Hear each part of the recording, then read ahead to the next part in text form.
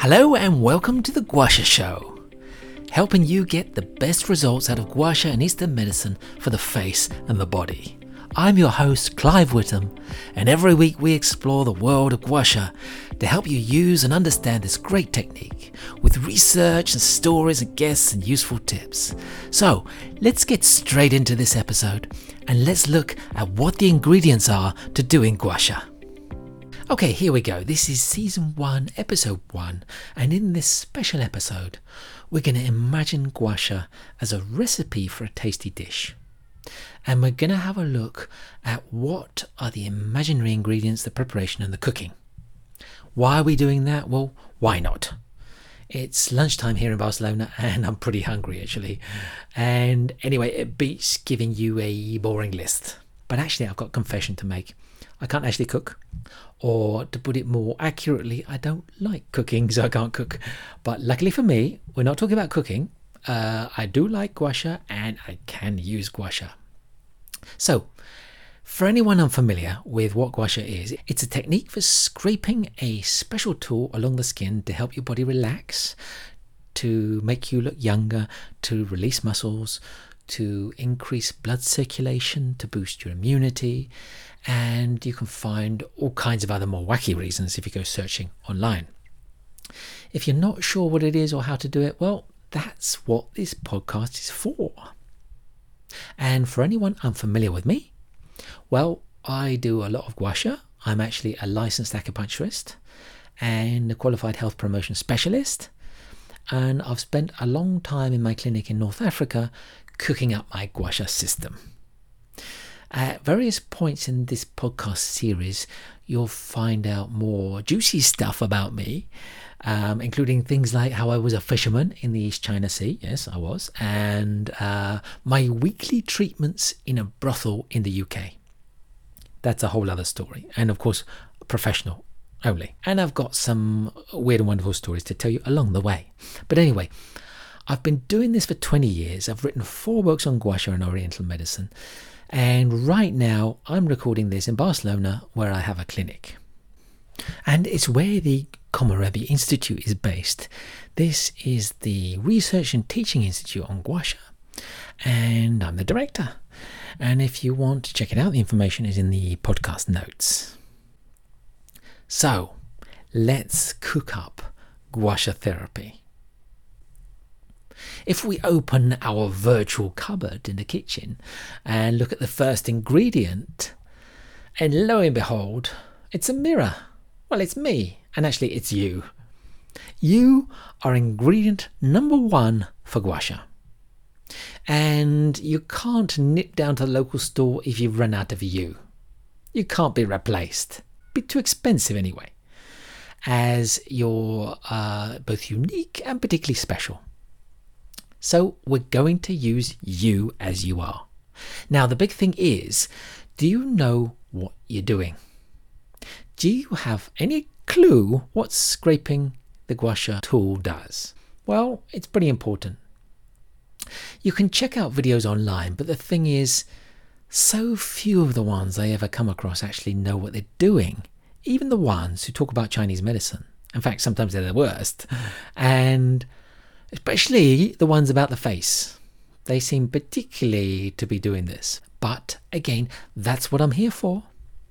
Now, I'm perfectly okay with explanations from Chinese medicine and some of the basic Chinese medicine ones too. And I follow studies and reports quite closely. But in my school of thought, you've got to have the special sauce, which will bind all the ingredients together. And that special sauce is the natural principles of the ancient Chinese. But I think I'm getting ahead of myself here. This is all coming later in other episodes. So basically, you have to know what you're doing so you can do gua sha safely and securely, and preferably so that you can make changes, whether it's cosmetic changes to the face or health changes to the body. Now, just to be really clear, you don't eat gua sha. The food terminology that I'm using right now is just me playing around. I've got to say this because someone's bound to ask me. So, This is gua sha. It's not food, all right? So let's come back to the recipe. So once you've prepared the properly informed you, the big ingredient, the next ingredient is a tool. Now, if anyone's taken any of my courses or watched any of my videos or read any of my books, you'll probably have a good idea about what I think about tools. When I do the episode on the history of gua sha, which is coming up in one of the episodes, you'll see what tools were used in the development of gua sha, and they're not what you think. So sure, if you're doing your face and you have one of those snazzy, ergonomically designed, technically worded gua sha super instruments, which have got kind of names like the Guashinator 3000 or the Scraper Easy or the Relax Maker 2. Actually, I made these up. But you get the idea, don't you? This is not to say there's anything particularly bad about these types of tools. And if you've got one, that's okay. No problem at all. I've got plenty. Then they probably cost an arm and a leg. And you go ahead and use that. Don't waste your money. They cost you a lot of money. Use it. But if you don't have a special instrument, don't fret. You know, I'm a secret spooner. I've got spoons which don't look like spoons, but in fact they're spoons, and I use them professionally. Sure, I've also got other tools which look the part and they look very professional, but any chance I get, I switch them with the spoon, and that's the secret bit. People can't usually tell. So if you don't have a tool that you bought for gua sha, use the Chinese soup spoon. But of course, you've got to make sure it's smooth. If it's not smooth, you don't use it. And another option, of course, is to use your knuckles. And there's a particular technique, and it's not that difficult to use. But anyway, there's going to be a complete episode on tools, and I'm going to show you all of those, and I'm going to talk about the knuckles too. So for now, just make sure you've got something. Okay, and then the next ingredient is lubrication. If you scrape, it might be painful, and you could definitely damage the skin if there isn't some kind of barrier between the tool and the surface layer of your skin. So what do you use? This is where the world of cooking and gua sha conveniently coincide. This time, open your kitchen cupboard, but really, not virtually, just go there and open it and take out those cooking oils that are there. Now, the ancient Chinese used to use sesame oil, among other things. Have you got any sesame oil in there? People often use olive oil. Is there any olive oil? And also the obvious choice is blended massage oil, which, after all, it was designed for body treatment. So it's going to be perfect for gua sha. In winter, you can crack open the Vapor Rub. Vapor Rub has a secret benefit. And that secret benefit is actually to you who's using the gua sha tool. Now, the secret benefit to you is that when you use Vapor Rub on someone's back, you get a free sinus treatment as you breathe in these menthol vapors. But unfortunately, all of the benefits disappear when you accidentally touch your eye sometime later, and you have to pick yourself up the floor as you're writhing around with a stinging menthol eye. Now, there are also special gua sha concoctions which are made, and you can also use something so simple as soap and water. But guess what? All of this is for another episode, which I'm going to be talking about lubrication in detail. So that's your main ingredients to the gua sha dish. You, the tool, and your lubrication. But then you have to put them together, and you stir them in a giant bowl, and in that mixture, you put in a big dollop of great technique. I'm not talking brutally dragging a jam jar lid down someone's spinal column. I'm talking gliding like a champion ice skater, or cutting through the swell on a fast-sailing clipper boat. That's what gua sha should both look like and feel like when you do it right. Now, there's lots of talk of the science of gua sha, which is to remove the very parts of gua sha which are the most precious. What in fact they should be talking about is the natural science of gua sha, not the science. Because this is more authentic and accurate an approach to understanding and using it.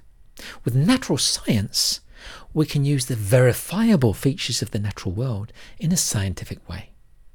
But hey, that's another episode. In fact, that's a whole lot of episodes, that one, because that's ecological gua sha. But if we come back to technique, if your technique is good, your arm and your hand don't feel fatigued, and the treatment for the person you're doing it on, whether it's yourself or someone else, is better.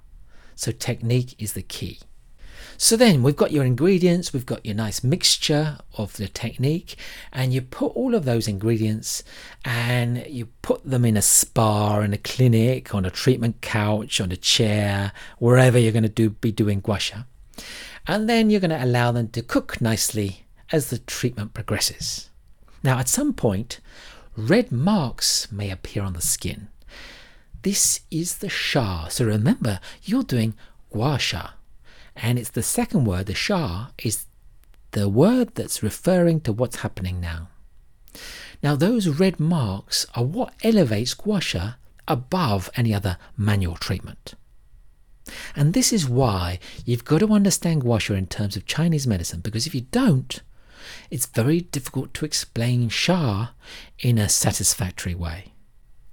And if you go out with sha on any exposed skin, then everyone's going to look at you really strangely, and they're going to think you've had some kind of abuse, or you've had an accident, or some terrible event. So the sha is telling us that something's happened in the tissue underneath, which, despite what it looks like, despite the fact it looks like something horrific happened, is actually a really good thing. No, really, it's a good thing. The changes were underneath, in the place where you can't see. So once this is all done, you've created your gua sha dish, and if it really were food, it would be exquisite. It would be a 5-star Michelin meal. You know what I'm talking about. One of those dishes with a small morsel of food in the middle of the plate, which you'd be really disappointed when it arrived and the waiter put it in front of you, but it's actually otherworldly when you bite into it. So whatever was there in the tissue beds before you started with the gua sha is either no longer there or greatly improved. And this is why you're doing gua sha. If you get this recipe right, then your results are going to be fantastic, and you are doing gua sha. If you get the recipe wrong, if you get too much of one thing and not enough of the other, then it's not going to turn out great. Your results will be temporary, or the thing that you're doing isn't really gua sha. Thank you for listening to this podcast. You can check out the show notes at clivewhitham.com/guashashow. You'll also find loads of free videos and information, and if you need more help with gua sha, definitely check out my online courses at the Komorebi Institute. I'll include the link in the show notes too. Talk to you soon.